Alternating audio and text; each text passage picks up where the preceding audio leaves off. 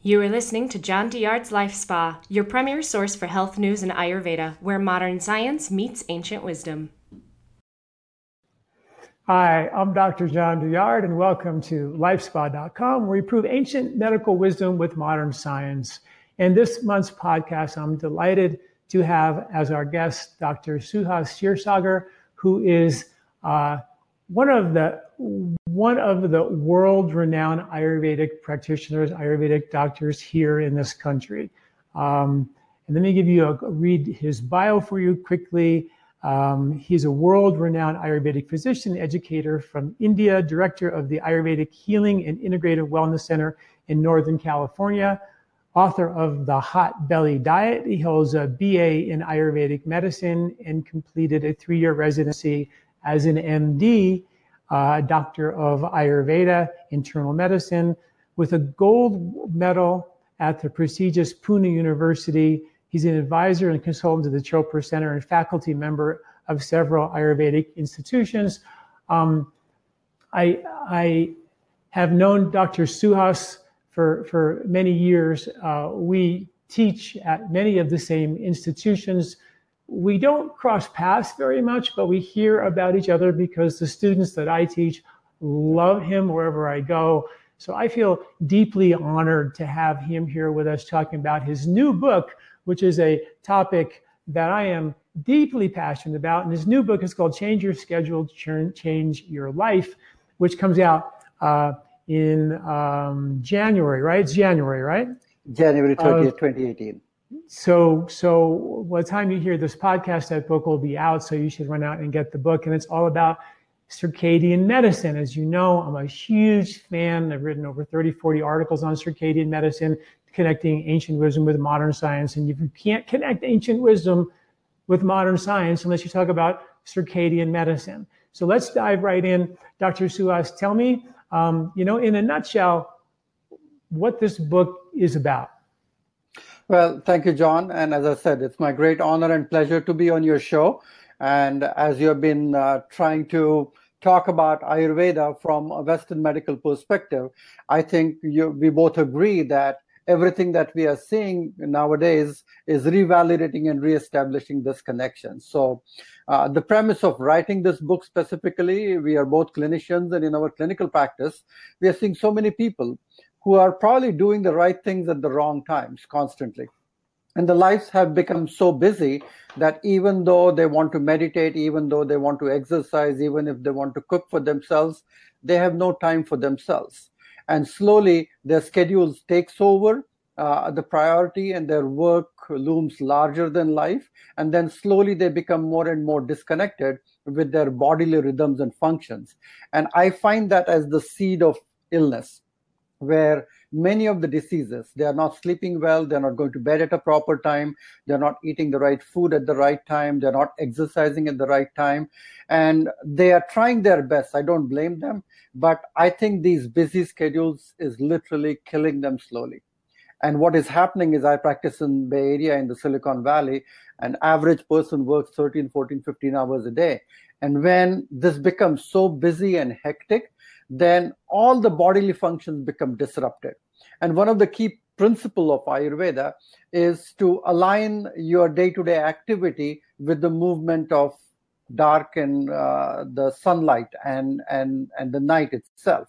So you start the day at the dawn, you end the day in dusk, and you align all your activities around that time. So when I don't see people doing some of those things, I see that this is the crux of the issue. And that was the very premise of writing this book. And what I see that when we started making these minor corrections, giving them the food at the right time, exercising at the right time, helping them go to bed at a proper time, syncing their day-to-day activities, what they are doing with what they should be doing in the first place, I think many of these symptoms, what they were having, slowly started fading away. And that was the main issue about writing the book. And as I started diving more and more about the latest scientific research, I was fascinated how easily all these ancient Ayurvedic principles are being revalidated constantly. It reminds me of a story. When I was 27 years old, I was diagnosed with high blood pressure. And then very recently, last 2 weeks, the American Heart Association raised or lowered the levels for diagnosed with high blood pressures. Now it's 130 over 90. If you're over that, you have high blood pressure. It used to be 140 over 90. And so they just lowered that. And I recently just wrote an article that was about my personal experience. So here I went for my first Ayurveda consultation. It was 1987. I walked in, they took my blood pressure, and it was high, 135 over 95. I was 27 years old. And there was an Ayurvedic doctor came in, Indian doctor came in. He looked at me and he said, "What do you eat for lunch?" And I said, "Well, I have a busy practice, my first year in practice. I have a big breakfast, a big supper, but I'm usually running behind at lunchtime. When I eat on the run, gobble something and finish my day." And I would always finish my day exhausted, like I was hit by a bus or a truck or something. And he looked at me and he said, "Go home and have a nice, big, warm cooked meal in the middle of your day. You'll never have high blood pressure again." And I was like, "Are you kidding me? I mean, I want an Ayurvedic pill. Fix me. Don't tell me to go eat a big lunch and that'll fix my blood pressure." But I heard him loud and clear. I started doing that. I saw dramatic shifts in my own blood pressure, and I saw dramatic shifts in my patient. I actually did a study on it and showed that when people stop in the middle of the day and they eat, what we now know from circadian science shows that the body can digest in the middle of the day. And we also know in the afternoon, and you can talk more about this as my question to you, in the afternoon we know what we call the Vata time of day, when the brain is saying, "I want 80% of my fuel and I want it right now." And you had a salad in front of your computer, or back then when I was 27, I ate a piece of chocolate and then crashed through the rest of the day to get through the day. That puts so much stress on your nervous system to finish the day that we're borrowing from Peter to pay Paul. We end the day with no gas in our tank, and however you are genetically wired to break down, you will break down and your blood pressure will go up. Today, my blood pressure now, mind-bogglingly, my blood pressure is 110, 115, 117 over 60, 70, or 75. It's dramatically changed simply by doing what you are talking about. And I spent the first 20 years of my practice literally teaching people how to live their life in sync with the natural cycles. It's Ayurvedic 101. So talk to me from your perspective about how that particular time of day, the middle of the day, how critical that is, and all the science about eating big lunches now is now available. This is Nobel Prize winning science. This year, the Nobel Prize won for circadian medicine. But talk to me about those two different times a day, because when my practice, that 10 o'clock to 2 in the middle of the day and 2 to 6 time is so critically important. Talk to me about what you know about those two times a day. I think the latest science, as you're saying, is eat late to gain some weight and sleep late to gain some weight. So what happens when you're not eating anything throughout the day and then you have a big dinner and then you sleep on top of that, your heart rate, pulse rate, respiratory rate, even the metabolic rate slows down and the food stays into your system without being digested. And you wake up with that state of indigestion, and then you think breakfast is the most important meal of the day, and you put another truckload of food on top of that, and you walk around feeling completely blocked and inflamed. You create vascular inflammation, you create congestion, your sinuses are blocked, and you're barely waking up because you're feeling dull and heavy and you're running around all day long. And since the food is not properly digested, you don't really even feel the desire of having a big lunch in the middle of the day. And by the time you're exhausted and you're tired with your work, you again have that meal. So you're not just one of them, John. 70% of the country takes their biggest calorie meal after 3 o'clock in the afternoon. 70% of the country. And this is a massive epidemic which affects their sleep. And everybody wakes up not being completely able to digest their food. And they wake up dull, heavy, groggy, congested. And then they add massive doses of caffeine to get things going, which again disrupts your agni and then doesn't make you hungry at the right time. And then you kind of suppress, and then rivers of caffeine are flowing through your system. So I think this is a fundamental disruption. So you take one wrong turn and you're taking many wrong turns thereafter. So I think you talked about, go ahead, yeah, finish up, yeah. Yeah, so I think that is an important issue to eat with the light. So when the sun is waking up in the morning, you have the light, sunlight is very tender, so you have a lighter breakfast. When the sun is prominent in the middle of the day, you have your biggest meal. Sun is the representation of Agni, fire, liver in our body. So you have your biggest meal and then you are running around and getting things done. So you don't have time to sit down. So you are able to digest that meal completely. And in the evening, you have a warmer, lighter soup or something, and then you are preparing and ready to go to sleep. And you wake up effortlessly because you wake up slightly hungry in the morning. And that's something which is a more normal, ideal daily routine, I would say. Yeah, perfect. Supper, the supplemental soup-like meal in the evening, so you're hungry in the morning. You mentioned caffeine. There's a Starbucks on every corner these days, if not a Starbucks, some other type of a coffee shop. People love their coffee.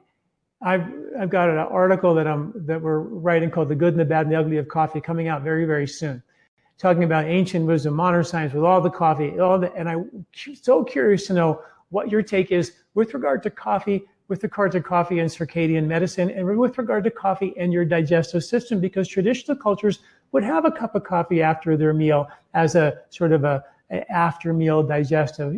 Tell me what you know about the whole coffee thing, which is huge. Well, and there's enough research to back that if people are eating something warm, bitter drink first thing in the morning, which is the kapha time of the day, that's not a bad drink to consume at that time. Okay, so from an Ayurvedic perspective, 6 to 10 in the morning is the kapha time. The opposite qualities that balance kapha is something warm and bitter and astringent. So coffee is a gentle diuretic. It purges a lot of fluid accumulation, puffiness. It's a bitter, and it's probably the only good potent antioxidant in a standard American diet, I would say. So I think having a warm cup of coffee in the morning is not a bad idea, but having it in the vata time later in the day and everything is going to really disrupt everything. Right along with your meal is also not a good idea, because it actually suppresses and masks the symptom whether you have overeaten certain foods or not. Because one of the common symptoms now we see called as postprandial narcosis, when people are eating a little bit more than what they should be, they feel a little bit sleepy and sluggish. And coffee after meals kind of suppresses that thing. So they are not able to actually feel whether their blood sugar is spiking up, and they have eaten a little bit more than what they should be eating. And that's the reason why I'm not a big fan of having coffee right after the meals. But first thing in the morning, I think it's not a bad idea. It's a very ancient drink. It's a very ancient drink. In all the ancient cultures, they have used a variety of different beverages which do contain caffeine, like green tea, black tea, or regular black coffee. It's not a bad thing for the morning drink, but not throughout the day. So and the sugary ones, every time you add milk and sugar, that is when it becomes impure drink, I would say. Yeah, no, I love your take on that when you drink the coffee in the afternoon, you're giving yourself energy that you don't really have. So you think you have energy, but the reality is from either overeating or eating the bad food that you ate in the middle of the day or snacking, you're actually normally you would feel sleepy and lethargic from a bad meal. You mask that with some cup of coffee. But my question is coffee by itself a digestive stimulant or a digestive suppressant? It suppresses your appetite. It suppresses your appetite. It suppresses your Agni. And it is a drying quality to it. So it actually dries out your enzymatic secretions and things. And it creates unwanted Pitta. So the sharp quality of Pitta increases, and the good oily quality of Pitta actually dries out. So it kind of increases Pitta, but it weakens Agni. So it's high heat and low Agni kind of an imbalance that we see quite a bit now, which creates a lot of inflammatory challenges. Then why is if it has this acidic effect, which therefore make most people say, wait a minute, coffee is acidic, so therefore it helped me increase my acid, therefore increase my digestive strength. How can it be both acidic and also not good for your digestive fire at the same time? Pitta is a combination of fire and water. So something has to increase fire and water both, and Pitta is slightly oily. So anything which is heating and drying may not really increase Pitta. So caffeine is heating and drying, so it kind of dries out the enzymatic secretions and the oily quality of the digestive juice, what we call it as Agni. So I think it increases just sharp quality of pitta, but doesn't increase the complete totality of the pitta, which is good for digestion. So there's a solution to that, and people call it bulletproof coffee. Bulletproof coffee, yeah. They blend in their coconut oil, their MCT oil, or their ghee. What if we do that? Does that mitigate that? It does mitigate to a certain extent. It does mitigate to a certain extent. A cup of that coffee after your lunch would be okay, according to Dr. Suhas, or? Well, as I said, that right after lunch, it's not a good idea to have that just for the stimulation purpose. But during the other time of the day, if you're doing in the morning or something, I think that would minimize the unwanted side effects of caffeine by adding some coconut oil or some ghee or butter to the coffee. Makes good sense. So in the old days, it was, putting cream in your coffee, which also is a fat, which would neutralize it to some extent as well. Although there's issues with modern dairy for sure. In the morning, though, we know the studies show that when people eat a big breakfast and a big lunch versus a big lunch and a big supper, the people eat the same number of calories. People eat the lunch and the supper gain more weight than people eat a breakfast and a lunch. So it's about when you eat the food. But having the cup of coffee when with breakfast, why is that okay for your digestion from just an Agni perspective when it's not so okay? I get it for the afternoon because it's Vata time of day. You're amping up your Vata in the Vata time of day. You want to calm your Vata down. So that makes perfect sense. Brilliant. I love your discussion about using coffee in the Kapha time of day, which makes more sense. But from the digestive perspective, why is it okay then? Of course, not including the ghee or the olive oil or the oil in your coffee. Well, I still consider it as a glorified drug. So there's no right way to do a wrong thing. So anytime you want to do something just to mask something, it's not a good idea. But around that time, you can get away with this because the calorie intake at breakfast is going to be a little bit less compared to lunch as such. So I think the body is waking up after a long fasting thing at that time. So you have not eaten any food for a long time and you're eating a smaller breakfast. So if you drink something caffeine, it's not really going to interfere a whole lot with your digestion compared to a later part in the day as such. Go ahead. Yeah. And another important point, which I actually mentioned in the book, is about when you wake up in the morning, one of the best way to reset the circadian rhythm, especially for digestion, is to get going with a brisk workout in the kapha time of the day. Because if you are doing the right kind of brisk workout, even if it's for 20-30 minutes early in the morning, and that kind of sheds all the heaviness that is accumulated in the system for 7, 8, 9 hours of sleeping, and then it makes you gently hungry for breakfast, lunch, and dinner at a proper time. So you need to start your day with a vigorous workout. And that vigorous workout will actually reset all your digestive timings properly. But if you wake up and then you suddenly, in order to break the fast, if you have a big breakfast, it's going to kind of disrupt many of these digestive processes. Yeah, no, that's beautiful. I went to Russia years ago in the early 1990s and met with their physical culture of sports when it was the USSR. And they told me they do all their physical strength training in the morning. Yeah. And then when I wrote my book, Body, Mind, and Sport, there was all kinds of science showing the muscles are stronger in the morning. They do, the muscles are more resilient. 75% of people exercise on a regular basis do it first thing in the morning. So you're absolutely right that is the best time for us to ditches and plow fields before it gets too hot. That's when we should do our exercise. Yeah, go ahead. And more importantly, the latest study shows that those people who do the workout before breakfast are more likely to continue to lose weight and maintain weight more easily than doing a workout any other time of the day.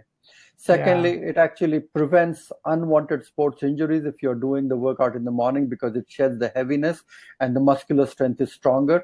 So the flip switch that the science is talking about, how to use oxygen and how to convert the sugar for generating fuel, is more easily working at that time of the day than any other time later in the day itself. So I think...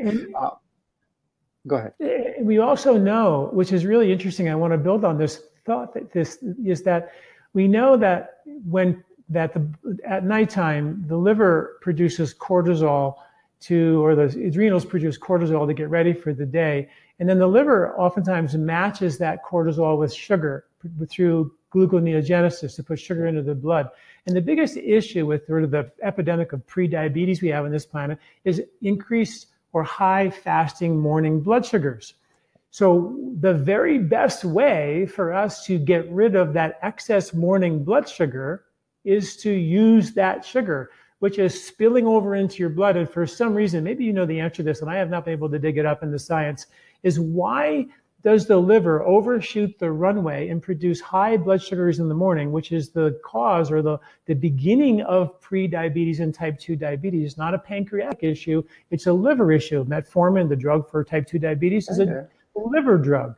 So do you know, and maybe I don't know if you know the answer, but I'd love to hear your comment on why we have high blood sugars in the morning, called that dawn phenomena. And could exercise in the morning be a solution to that?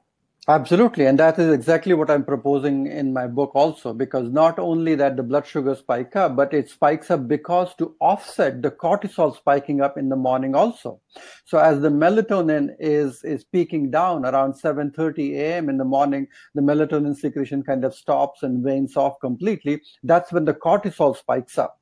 And when that cortisol is spiking up, that is there to offset the blood sugar spiking up at times. So if you do the physical movement and vigorous exercise at that time, it actually takes care of that spiked up cortisol at that time, as well as the spiking up of the blood sugar. And you are able to utilize it for generating more energy. And you start feeling bright and energetic in the morning itself.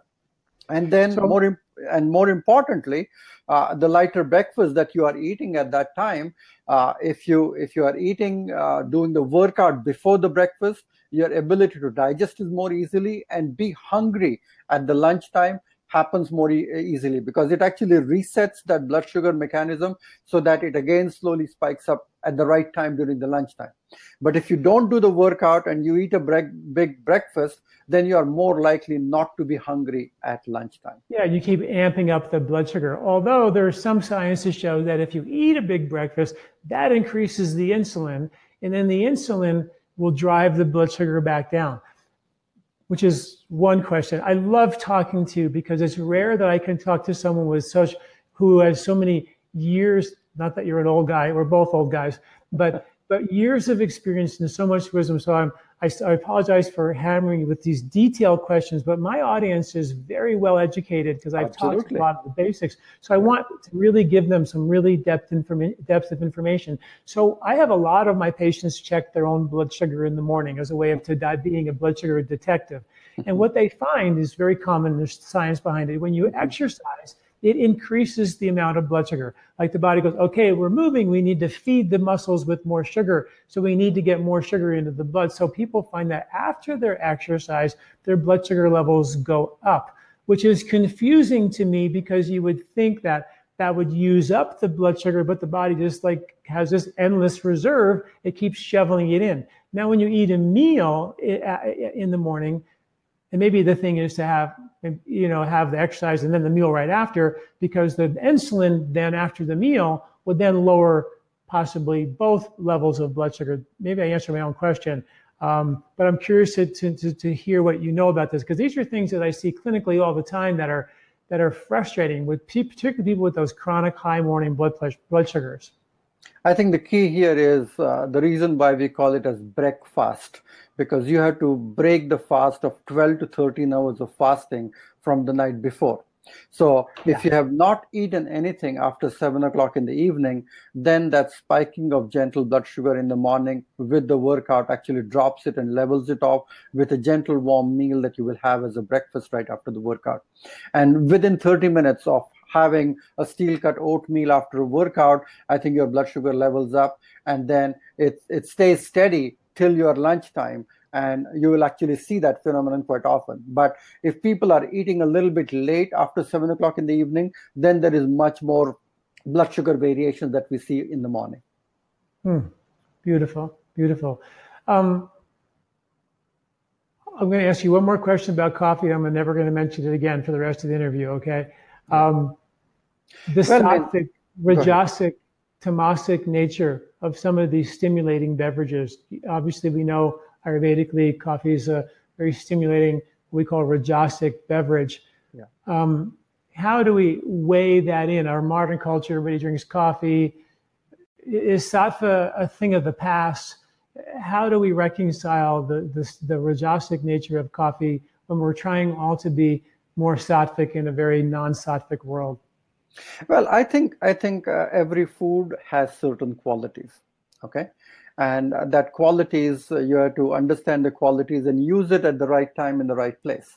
So it's a qualitative world. Every food has some good and bad qualities itself, including coffee.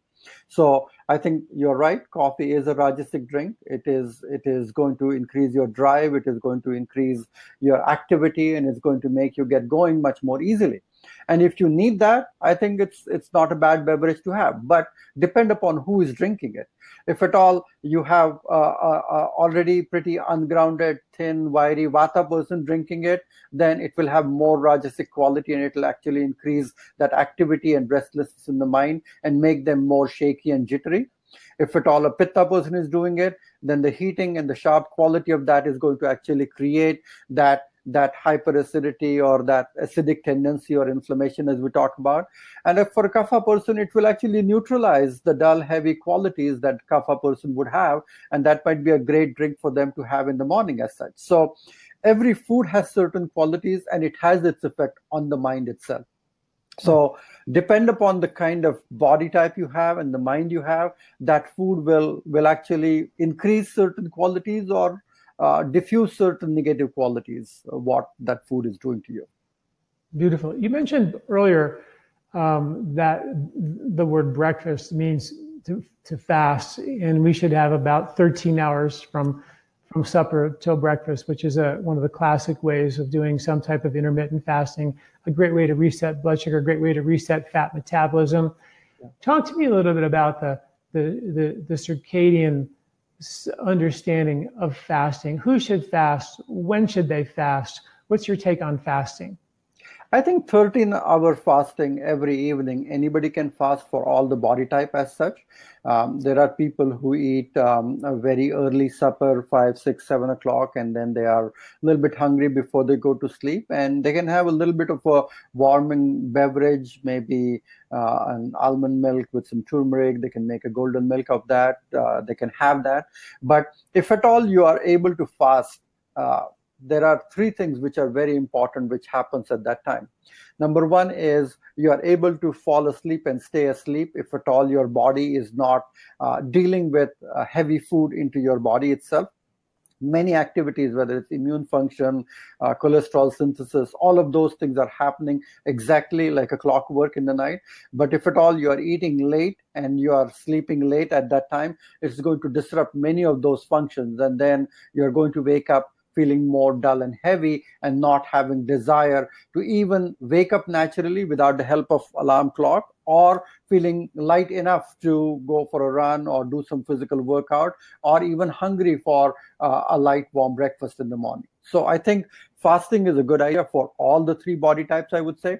Only Vata type, they sometimes feel as if it's too early for them before they go to sleep. They're not able to sleep properly, and I recommend them to have a cup of warm milk as such. But for a Pitta person, for a Kapha person, I think it's one of the best habits that they can develop.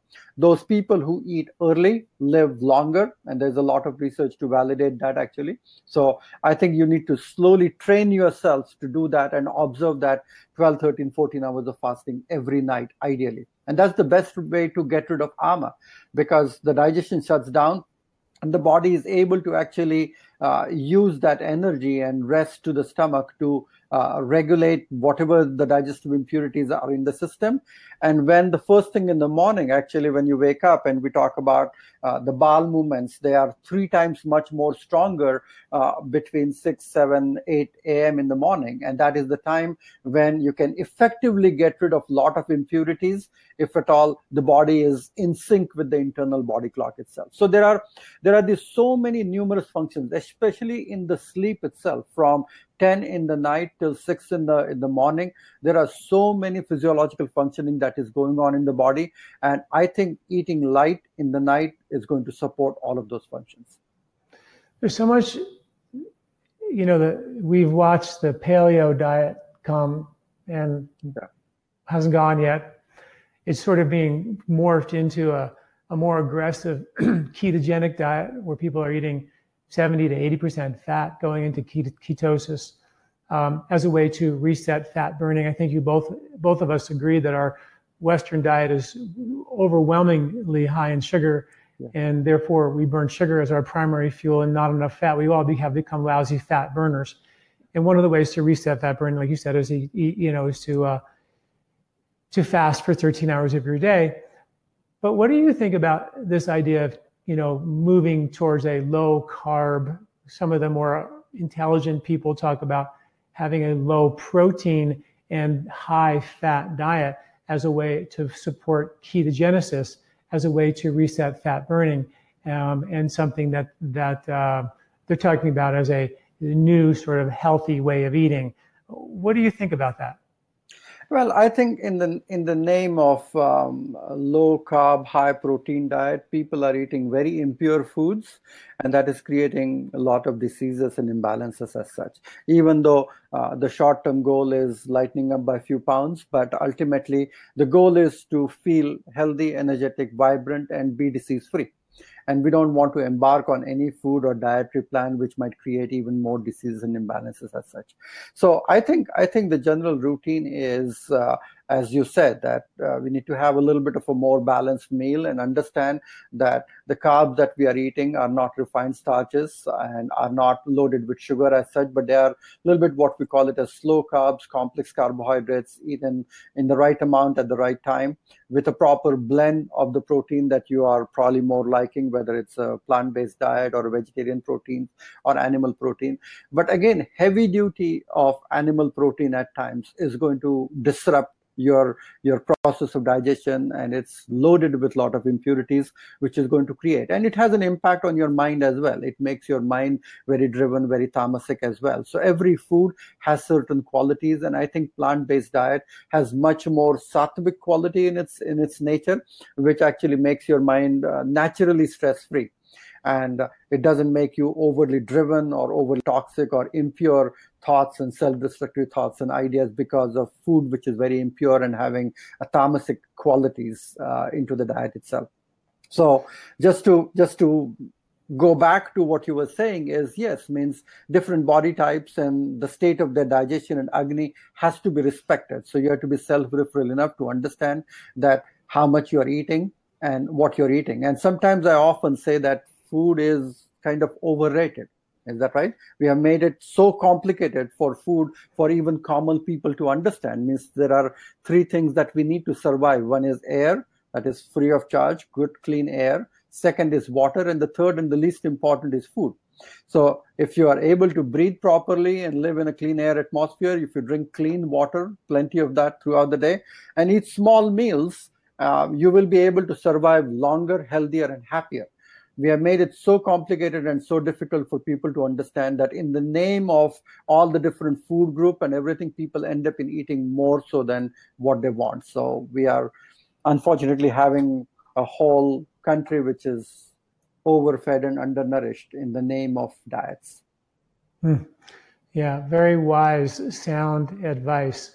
When we go back to a circadian understanding of this, we know, and I'm curious what you think about the idea that we all are seasonal eaters. I've written a book about seasonal eating and how in the fall, when everything is being harvested, we have an abundance of carbohydrates and sugars and starches, nuts and seeds and grains are being harvested. We even have an enzyme called amylase, which increases in your body and my body in the fall and decreases in the spring and the summer when the starches are no longer available. So we have this sort of high carb diet at the end of the summer to store protein and fat and insulate for the winter and reserve. But come spring, most traditional cultures were, lucky to stay alive through the famine. After the feasts of fall, we have the famine of late spring, which forces the body into a naturally kind of low fat, natural ketogenic diet. So traditional cultures sort of did, of course, many spiritual religious practices are fasting in the spring. Talk to me about the idea of fasting from a seasonal perspective, which sort of did naturally happen in the springtime, or at least you were more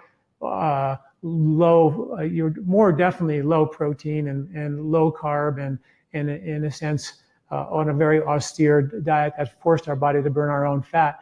What do you think about springtime fasting in the kapha season? This is brilliant, John. I'm so impressed, because I think one of the things that which I highlighted in my book is that whether we like it or not, we have these rhythms, which are circadian rhythms, which we have rhythms which are related with lunar rhythms, which is moon circling around our Earth. We have Earth circling around sun. And so the seasons are created because of our movement of Earth around sun. So there are known seasons that happen. Every species on Earth is affected by the changes of seasons. The food is grown differently. The crops are cultivated differently. The festivals are happening because to celebrate those. And with all those understanding, we have been civilizations that have lived this way to really understand and synchronize their internal rhythms with the changing rhythms of time, seasons of life, and what is happening with the waxing and waning of sunlight and different seasons and winter and summer as such. So we need to definitely synchronize our eating patterns with that. To answer your question, fasting is one of the most underutilized healing modality that we have. And all the ancient cultures, religious as well as spiritual cultures, have actually used fasting to bring it close to your own self. So it's a very spiritual practice to develop the willpower. But more importantly, doing fasting at the right time is wonderful. And fasting in spring is very, very revered because it's a natural kapha aggravation from an Ayurvedic perspective. So that's the peak time where you accumulate a lot of kapha in the winter, and that kapha is naturally aggravated. So if you do the fasting around springtime, it actually resets the body. The seasonal panchakarma that we talk about is totally based upon these timings and waxing and waning of the doshas at different times itself.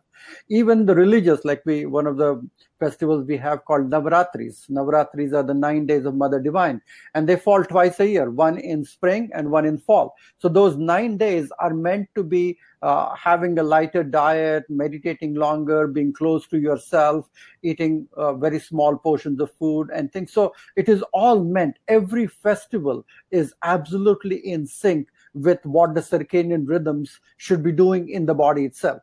The food that is growing around that time is exactly what you need, what Mother Nature is providing you to eat at that time. So when you shop locally, you're actually seeing what is in season. That's what you should be eating at that time. But when you shop in supermarket, you probably have any food from any part of the world available to you around the year. So I think going back to that understanding that you should be actually syncing everything that you do in terms of cleansing and fasting everything with the changing seasons itself. And spring and fall, these are the best time to do panchakarma.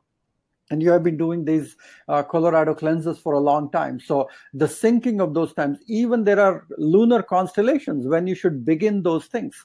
So there are certain things when moon is in certain constellation, this is exactly the best time to do certain fastings. And within the 28 days of lunar cycle, there are certain days that they talk about, like Ekadashis, which is the 11th day of the lunar moon, where it's really optimized to do the fasting. And whether you do a monodiet fast, whether you do a 24-hour water fast, or whether you have a light, simple juice cleanse or something, which should not be ice cold, but something nice and easy at room temperature. But I think all of those things is so effective and so healing. And the research says that it actually regulates the genes expressing which are creating obesity, diabetes, or even cancer can be turned off by doing a structured fasting. I love that, and I just wrote an article about the Akasha day, the 11th day of the lunar sun, which was the traditional lunar. The 11th day of the new moon is a day when traditional cultures would do the fasting. Can you elaborate on that for me, and what exactly is happening in the lunar calendar? What nakshatra constellation the moon is in to make that fasting more appropriate, or why did traditional people do it at that time? I think that's fascinating. Well, I think it's an interesting question because whether we like it or not, sun and moon, these are the two luminaries as such. And so sun is the representation of Agni and heat and Tejas and fire. And moon is the representation of Soma, Ojas, vitality, healing, and the cooling essence of the physiology itself. So around Ekadashi is a junction point where you can reset your fire and your lunar principles together itself.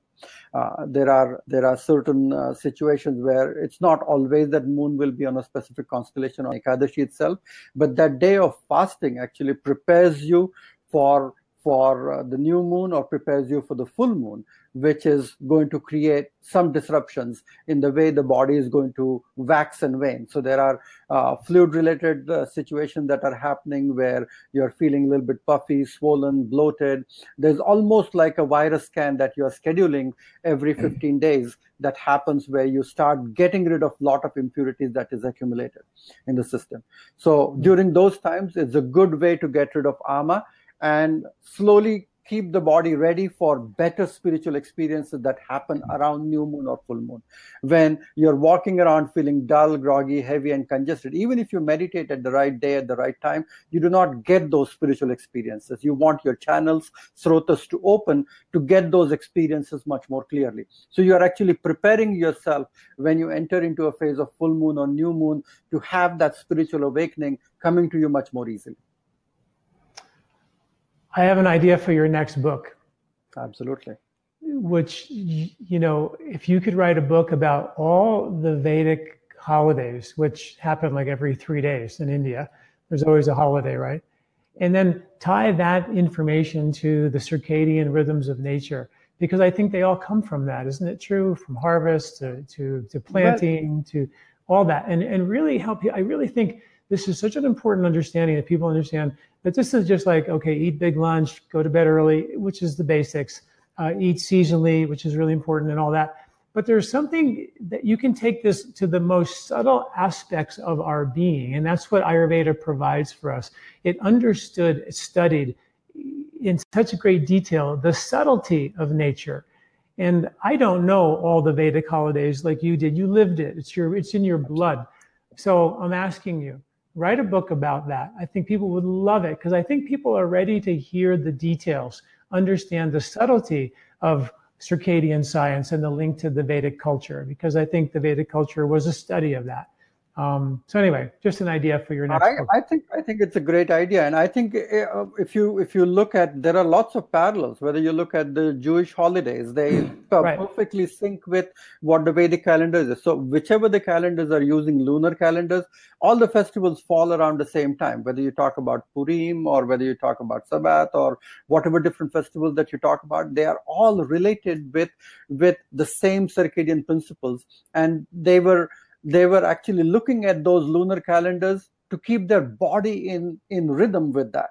Because every little thing, instead of looking at a Western solar calendar, when you start looking at the lunar calendar, and when you look at even the surfing calendar as such, I would say, when the tide is going to be up and down, it's exactly the impact that your mind and body will be feeling during those times. So I think it's a great idea to allow ourselves to understand. And I think one of the simple advice that I give to many of my patients is to start looking at lunar calendar and start syncing those things much more easily with what you're doing in terms of food, in terms of certain days of fasting and certain days of cleansing, and observing certain things, because they're all good to spiritually uplift you and make your mind, because their mind is Chandrama Manaso Jata, means moon is the significant of the mind from Vedic astrology, from every perspective that we talk about. So I think every effect that you will have on your mind, that you will sync with looking at the seasons, I think that's one of the best tools for your own health and well-being. And anything that will make you connected with your own self, that you doing something for yourself, whether you do fasting, whether you do having a light dinner for yourself, or whether you do brisk, vigorous exercise for yourself in the morning, being self-referral in tune with just looking at your own blood sugar, these are all participation in your own health. And I think this is the missing link. One of the reason for the writing the book was we are becoming so disconnected that we are not even sensing some basic rhythms, whether we are thirsty or hungry or whether we feel sleepy at the right time. Every bodily rhythm is being overtaken by everything else that you're doing. You're watching late night television and then you forget that you're sleepy. You're busy at work and gobbling your lunch in front of your computer. Then you're not even aware that how hungry you are and what is the food you should be eating at that time. So that disconnection is the crux of the issue. And the more and more you can encourage people to participate in their own health and well-being, I think that's the solution for many of the challenges that we face now. Yeah, I always would tell people that, how do you feel at the end of your day? Do you feel tired, exhausted, debilitated, depleted? Are you craving foods, caffeine, stimulants throughout the day to get through the day? This is not natural. There's no animal species in nature that struggles to get through the day and is exhausted at the end of their day. It just doesn't exist in nature. Yet we, are crashing and burning through the day, exhausted and recovering on the weekends.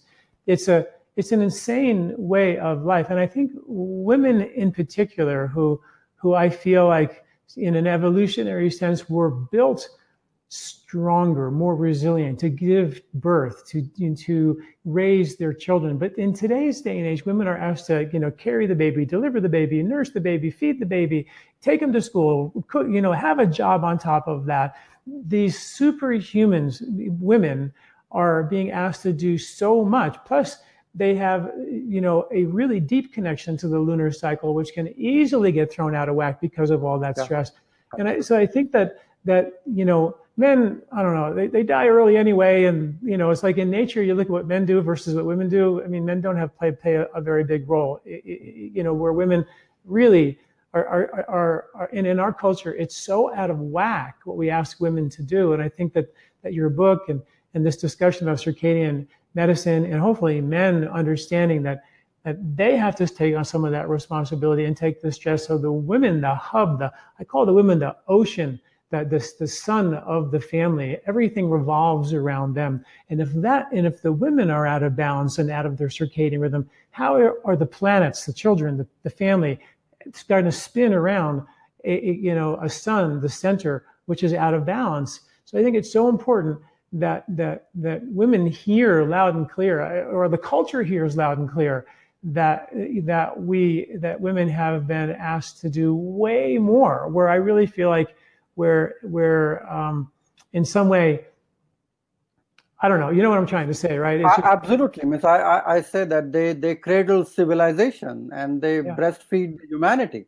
And so I think it's such an important role, and they are in tune with the lunar cycles much more easily than men. So their lunar clock is ticking, and they are aware of what is happening in their body much more so than men itself.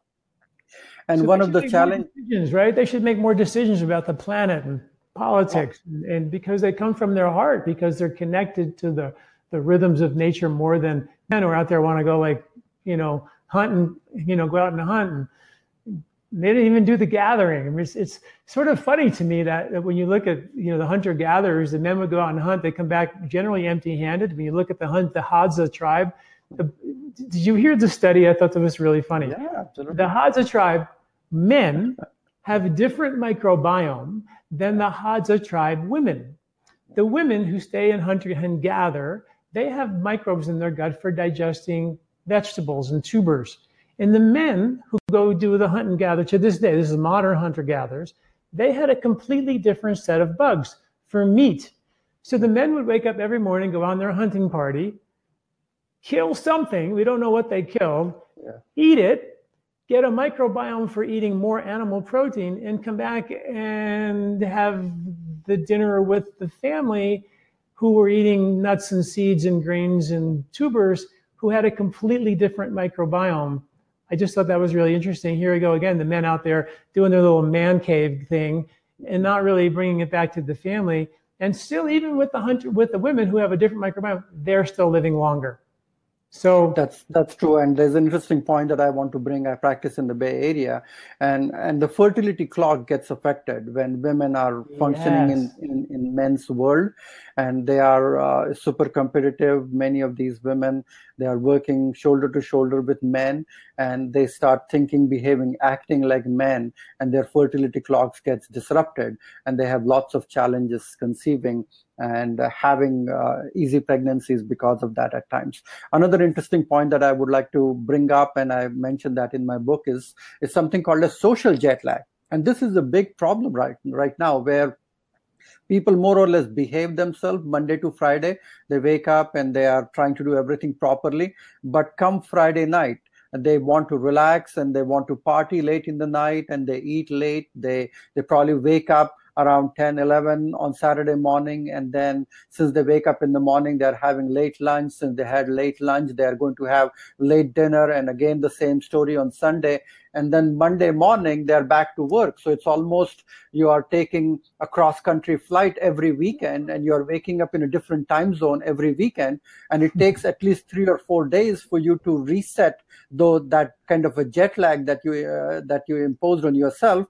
And by the time you regulate your bowel movement, digestion, everything, it's Thursday. And then the next day is Friday itself, and you disrupt it one more time. So most of the country is doing this, what we call it as social jet lag, which is really disrupting all the circadian clock in the body. Wow, that is so brilliant. You and I both hear all the time that my patients, they have a reasonably good routine on the weekend or during the week, and on the weekend everything just falls apart. There was a study done where they took mice and they chopped their circadian clock, and they watched the mice all of a sudden started eating incessantly, eating at daytime and sleeping at night. They're supposed to do the opposite. And then they took a picture of their bugs in their gut, and they quickly changed to diabetic and obese mice. Their microbes were like that. They took a group of people and they shipped them to Israel in a plane, shipped them right back. They came back. They took a picture of the bugs of the humans, and they looked identical to the mice who lost their circadian clock, obese and diabetic. They took the bugs out of the healthy humans who just came back from Israel, had now these altered microbes in their gut, and they took those bugs and they stuck them into healthy mice. And in quick, short order, those mice, the healthy mice with the circadian clock intact, started eating incessantly. They were sleeping at night and eating during the day, completely altering their circadian clock. So what you're saying is that the point, I think, of this whole discussion is that this circadian clock and our microbes, they're tuned into the most subtle aspects of nature. And we are so grossly ignoring even the huge cycles of nature, light, dark, let alone the subtleties. So we have a long way to go. And I think the fact is that microbiome is about 80-90% of the DNA that we have. It's not our body, it's actually their body. If we make their life difficult, they will make our life very difficult. And there's a Vedic expression which says, is it your body or their body? Are you living in their body, or they are living in your body as such? And so what it is actually doing is, it is confusing them by all these activities, by late night activities. You are staying up late in the night. That confuses the gut microbiome. Every cross-country flight that you take, the traveling schedule, and the eating variation that you hit confuses the gut microbiome, which is the first step towards a variety of different imbalances that we talk about.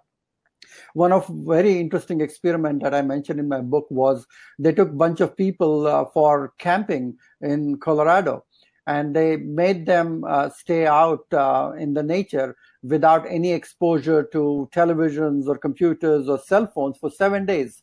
And they noticed that those people who were out living in the nature and camping were falling asleep 2 hours before than the normal routine, and they were waking up at least 1 or 2 hours before they usually wake up in the morning, very easily and effortlessly. So with just 7 days of outdoor camping, reset their melatonin release 2 hours earlier, and they were able to fall asleep and stay asleep. And right at the crack of the dawn, they were able to wake up without any alarm clock in the system itself.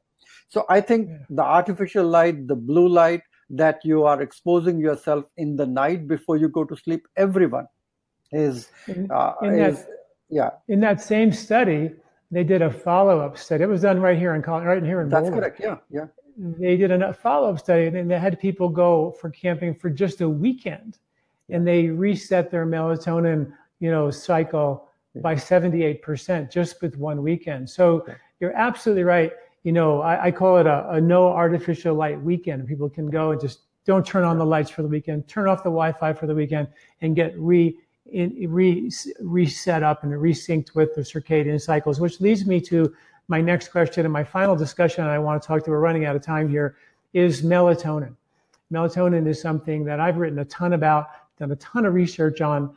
I'm curious to know what your take is on how, other than the circadian, other ways, strategies we can reset our melatonin cycles. Because clearly in America, and the reason why they did that study, they took healthy people from Boulder, and they took this healthiest place in the world, Boulder is supposed to be, and they all had a circadian imbalance. They were surging melatonin at 10:30 in the morning, which should be no melatonin. Remember, melatonin puts you to sleep at night. You should have none during the day. And healthy people were surging melatonin in the middle of the day, going for a cup of coffee to get them up, and so they wouldn't fall asleep at 10:30.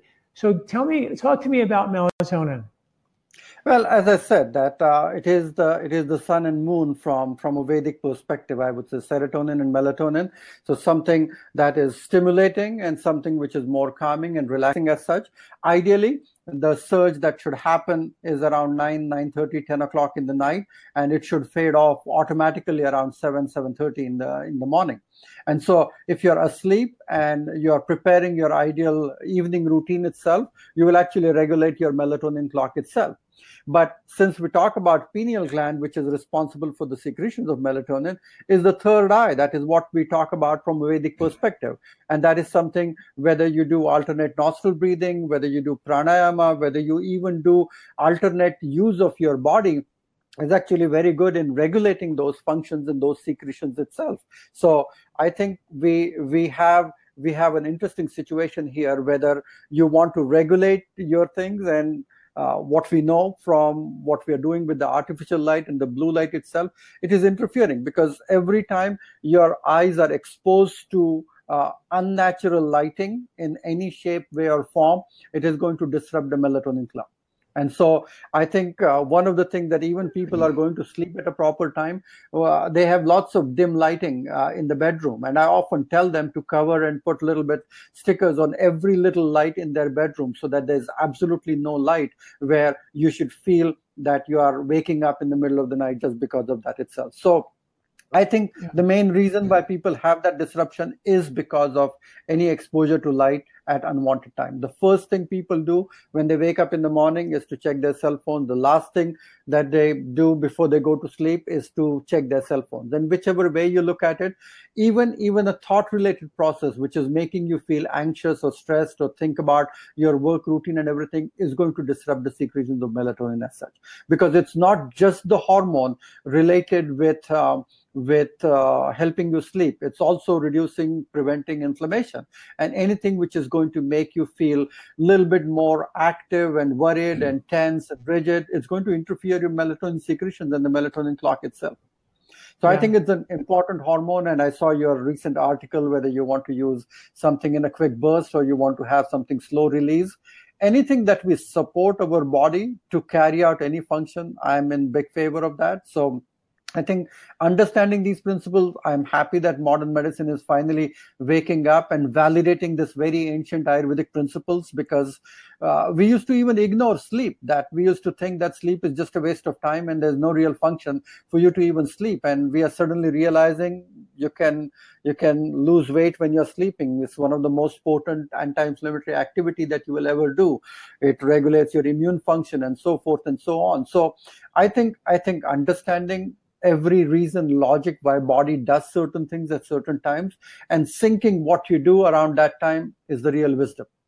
And I think we cannot continually dominate and dictate and disrupt, let our schedules be disrupted with what we are doing, and let our body's clock be disrupted. I think Ayurveda is the only science which has even talked about the dosha times and the timings, how the different things are happening, the different seasons of nature that is happening.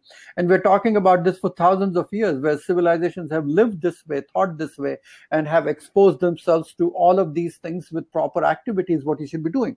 So I think going back to learning something simple about what your body is doing and allowing yourself and participating in your own health and sync your activities. And the three most important activities that I distilled in the book was sleep, exercise, and your food. So your food intake has to be at a proper time, a lighter breakfast, a good decent lunch, and a lighter dinner. You should do brisk workout first thing in the morning, and whatever do other time of the day is an added bonus. Make sure that you're asleep at a proper time and you wake up at a proper time, and slowly it will start disrupting, recorrecting many of these things. So desynchronization is what the current epidemic is. And as we synchronize our activities with our bodily rhythms, that's the solution, I would say. Well, I think it couldn't be said any better. I want to thank you, Dr. Suhas, for joining me.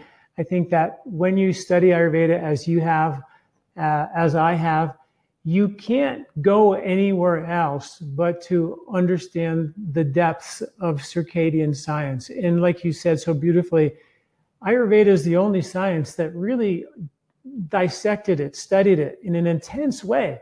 And we are so far ahead of what the science is beginning to understand that I really feel like Ayurveda is the roadmap to the future of our good health. And I can't thank you enough for writing the book. I think the more we can bring this topic up from a traditional, time-tested, ancient wisdom perspective tied to the modern science, I think we can help a lot of people. And I want to thank you for joining me. Remember, Dr. Suhas's book, Change Your Schedule, Change Your Life, is out. Please get a copy of that. It's a great book. It's a great read, and it's one to help us, all of us, get reconnected to the rhythms of nature and go downstream in our life versus plowing upstream, as many of us do. Thank you again, Dr. Suhas, for joining me. Very much appreciated. Thank you. Thank you. Namaste.